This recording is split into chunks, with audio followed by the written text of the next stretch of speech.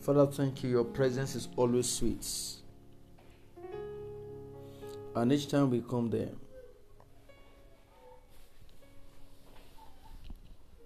we have changed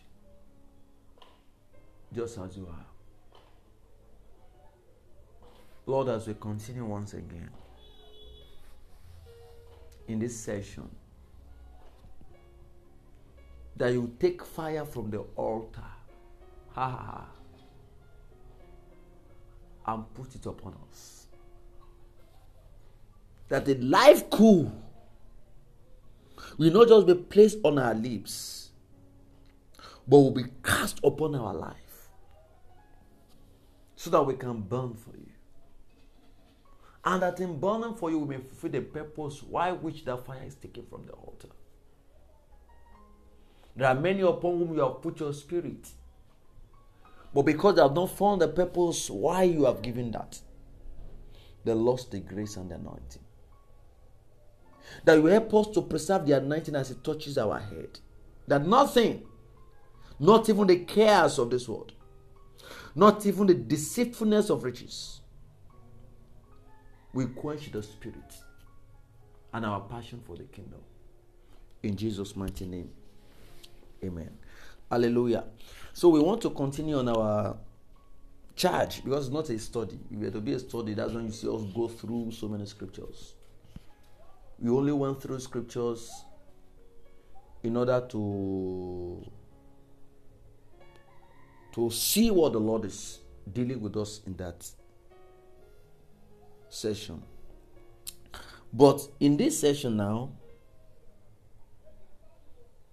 we are going to still be reading scriptures. Maybe let us start from Revelation chapter 1 verse 10. And as we open, listen to this carefully. God's goal is to deal with us individually as much as He brings us into the body to edify us. The Holy Ghost give me another scriptures right away.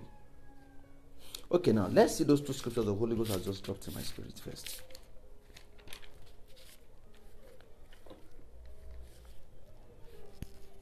Revelation chapter 1 verse 10.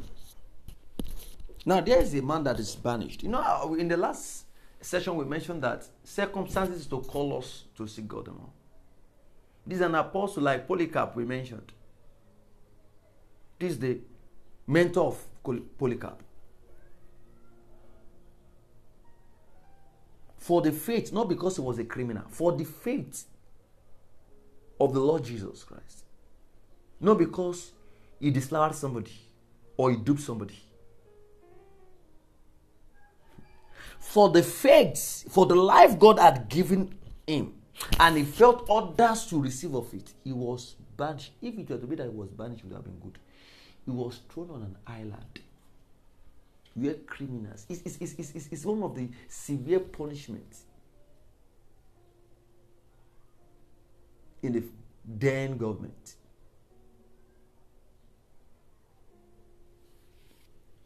But while he was banished,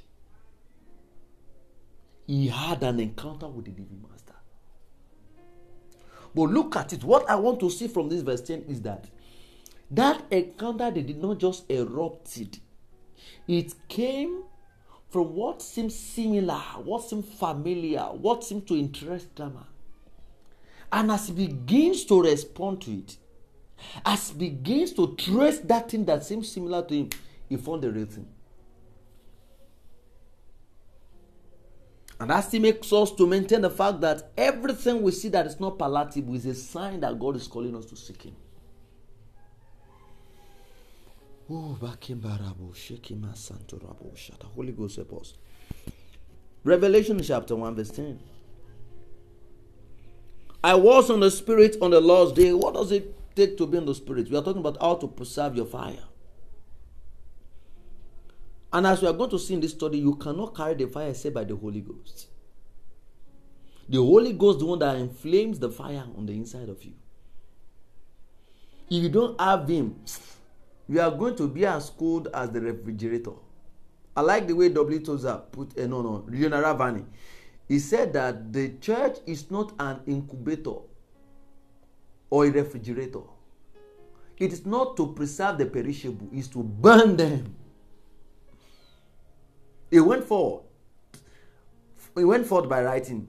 He said, man ends up, or we end up in hell because they lost the fire of the Holy Ghost. So the Holy Ghost is everything. Christ is our redemption. But the Holy Ghost brings us into the reality. I was in the Spirit on the Lord's day. The Lord did not appear to John because he was banished. He was sentenced on the highland. Or because he felt pity for you. Sometimes you think Jesus Christ is just like is just like an earthly person that he felt pity for you. He sympathizes with you. The Bible says we do not have an high priest that cannot be touched with our affection. In all ways he was tempted like we are, yet without sin. In that Hebrews chapter 2, the word of God made us to understand that it is fitting for our high priest that he would make, in order to bring us into salvation, in order to bring us into glory, he suffered. And say it is fitting for him to be subject to our weaknesses. But it does not just pity because your money got lost, or because your landlord threw you out, or because you got to seek him. He was in the Spirit despite that horrible penalty or punishment meted on an aged man like he was. And I think that's one of the things that would have inspired Polycarp.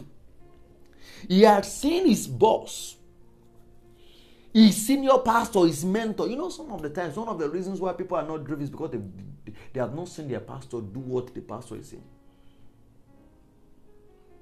And may the prophecy of Jesus Christ not be fulfilled, that the people should they should listen to the Pharisees, but not to do like them. For they point at Moses and tell us what they should tell the people what the law says they should do, but they will not do it. No, we begin to command more influence when we begin to do that which we are showing others. May God help us. I was listening to John C. Maxwell the other day, and he mentioned the fact that after a while, he started a church, and he was growing the church. So after a while, because of the commitment of raising the church and the commitment he had with the corporate organizations, he began to lose his passion and fire for God. The burning for evangelism left. And one day the Lord began to deal with him, began to show him the need to get back on that. God dealt with him and he came back to the church. He told the church, he confessed to the church, I'm very sorry. Because I want to grow the few number of you, I have left the multitude that will never come to church. More than 70% of people that will not come. Although the name of Jesus has become a neighborhood name, but no, people are not reckoning with it. It seems to become an escape route, a kind of a defense, not a reality, not a life. And the Bible don't just told us that Christ is only our Savior. It calls him our life. Our life. That is, our survival and sustainability depends on him. So Christ does not just pity us. He pities us because we are in the Spirit with him. To be in the Spirit means to be inclined, to be filled with God, to be full of life, to keep our perspective, to keep our affection, to keep our passion on God. Colossians chapter 3 verse 1. If ye then you are risen with Christ, set your affection on things above where Christ is seated, not on things beneath. What does that mean? I don't know. But it means that if you channel your attention, you channel your affection to Christ. And the implications of that will mean that you relinquish, you let go of some things. It will mean that you trim off the excesses. I was in the Spirit, John wrote. On the Lord's day, that is on Sabbath, on Saturday. Actually, Sabbath begins from Friday evening to Saturday evening. And I heard behind me a loud voice of a trumpet saying, I am the Alpha and the Omega and the first and the last, And what you see, write in a book and send it to the 7 churches. Now, verse 12. Then I turned to see the voice that spoke with me, and having turned, I saw the 7 golden lampstands. And in the midst of the 7 golden lampstands, one like the Son of Man, clothed with a garment down to the feet and girded about the chest with a golden band. Do you know what I want you to see from that scripture? That God used clues to call us. Like we saw God use the desire of Moses to call him. He's curious to get grasses. And eventually the one he got was set on fire. You see, that picture is not just for Moses, for us. God wants to set us on fire. But the fire he wants to place on us is not the fire that will consume us, that will make us to burn. It will preserve us. It will attract others to him. It will be the basis by which others will find God. That's the goal. The Lord resting on the burning bush. It burns but does not consume. But as it burns, it calls for. It becomes a voice. It becomes God's expressions. It becomes God's invitation to Moses. And not just to Moses, subsequently to many that will come to God. You know, each time Ryanbonke comes to talk about the privilege of serving the Lord as a missionary in Africa, he will always mention Graf Luz. Graf Luz, who came to their village some centuries back, maybe 2 generations away from him. Yes. Preached to his grandfather. The grandfather accepted Christ and his grandmother. Through the grandparents, the father, Herman, received faith. And that faith was passed on to Ryanbonke. One man caught the fire in Azusa Street meeting, brought it to England, took it to a little village. A family received it, passed it down the hedge. I was talking to somebody sometimes ago, and we were trying to discuss about faith. Then it was the day when we got to learn that Ryanbonke died, and the person told him that his faith in the Lord was through the ministry of Ryanbonke. And that person is going to, by the grace of God, hand over that baton to his own children. You never knew the implication of the fire God is going to put on you. If you know, like John saw, like he heard, he did not see first, so it was hearing he was hearing. That hearing is an invitation. And that hearing began to introduce the Lord. He said, I heard. And he that spoke to me said, I am the Alpha. He never saw him first. It was just an introduction of him he received. When God wants to begin a great work with us, he begins by introducing himself to us. I am the way, I am the truth, I am the way. That was why I said in the last episode, it will be a fact. And as we begin to press for that, the fact becomes a reality. And as the fact becomes a reality, it begins to work a thing in us, a consequence, a result. Something came out of that experience. And as something became that experience, then we no longer go back to our old self. We come and become the design of God. Those he foreknew, you also predestinated to be conformed to the image of the Son. That is the goal.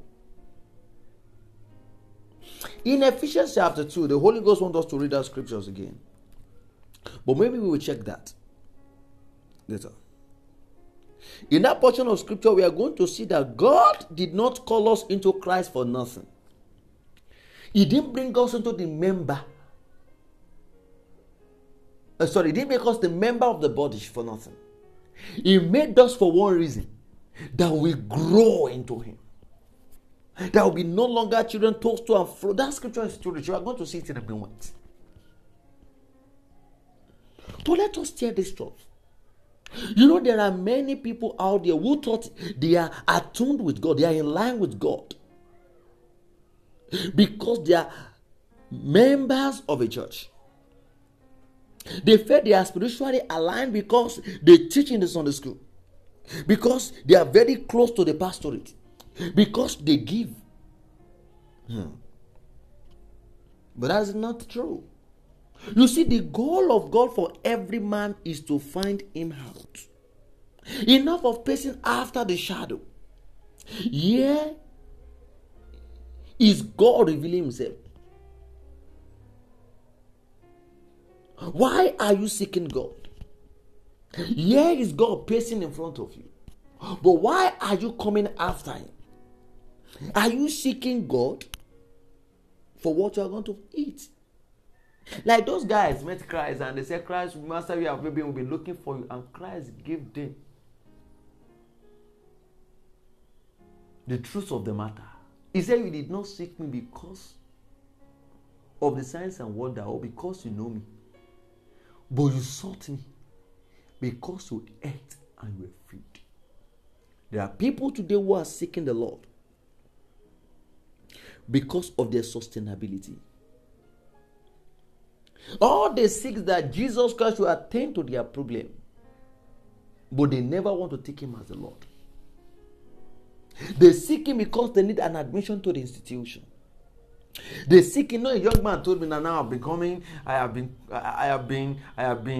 been getting closer to the Lord more than before. I'm now being serious with my relationship because of my business. So business brought you to Jesus. Now tell me, maybe by the grace of God, that business will take you, that appetizer will take you to the point where you cannot go back. But what if that business crashes tomorrow? Will Christ still be worth it? Will you now say, hey, because of, there are people who blame God because of things that are not working in their life, and they feel that things are the way they are because they have come to walk with God. But Apostle Peter ashamed us. He told us that even our fellows in the world who never knew God had the same challenges we are having. So I ask, why are you seeking God? Do you really love him? Does your heart burn for him? You see, God has expressed this love for us. And by that love, he meant that we will find him. By that love, God gave himself, not an angel. He gave himself as a gift to us. He's not trying to compete with you or with any celebrity in the world. God is not a celebrity. He's not an actor. He's not seeking fans. He's the creator. He's not just the creator. He's your creator. He created man, and you in particular, so that you can find him. That is the goal. Until you find God, you are still dead. You have not started living. Ephesians chapter 1. Chapter 2 rather, verse 1. You who were dead in your trespasses, he quickened.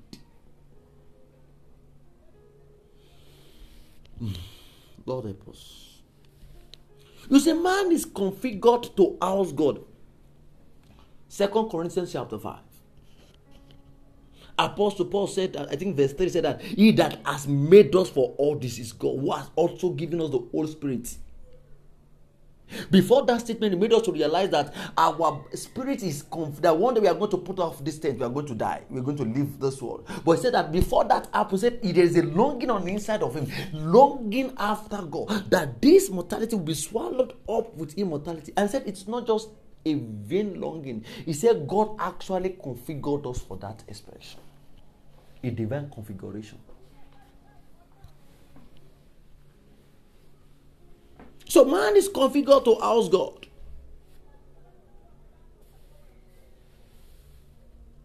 And until he finds God, he cannot walk in that configuration. Now, have you seen a house that is not owned before? That nobody is living in? What is its condition after a while? What happens to it eventually? That is what happens when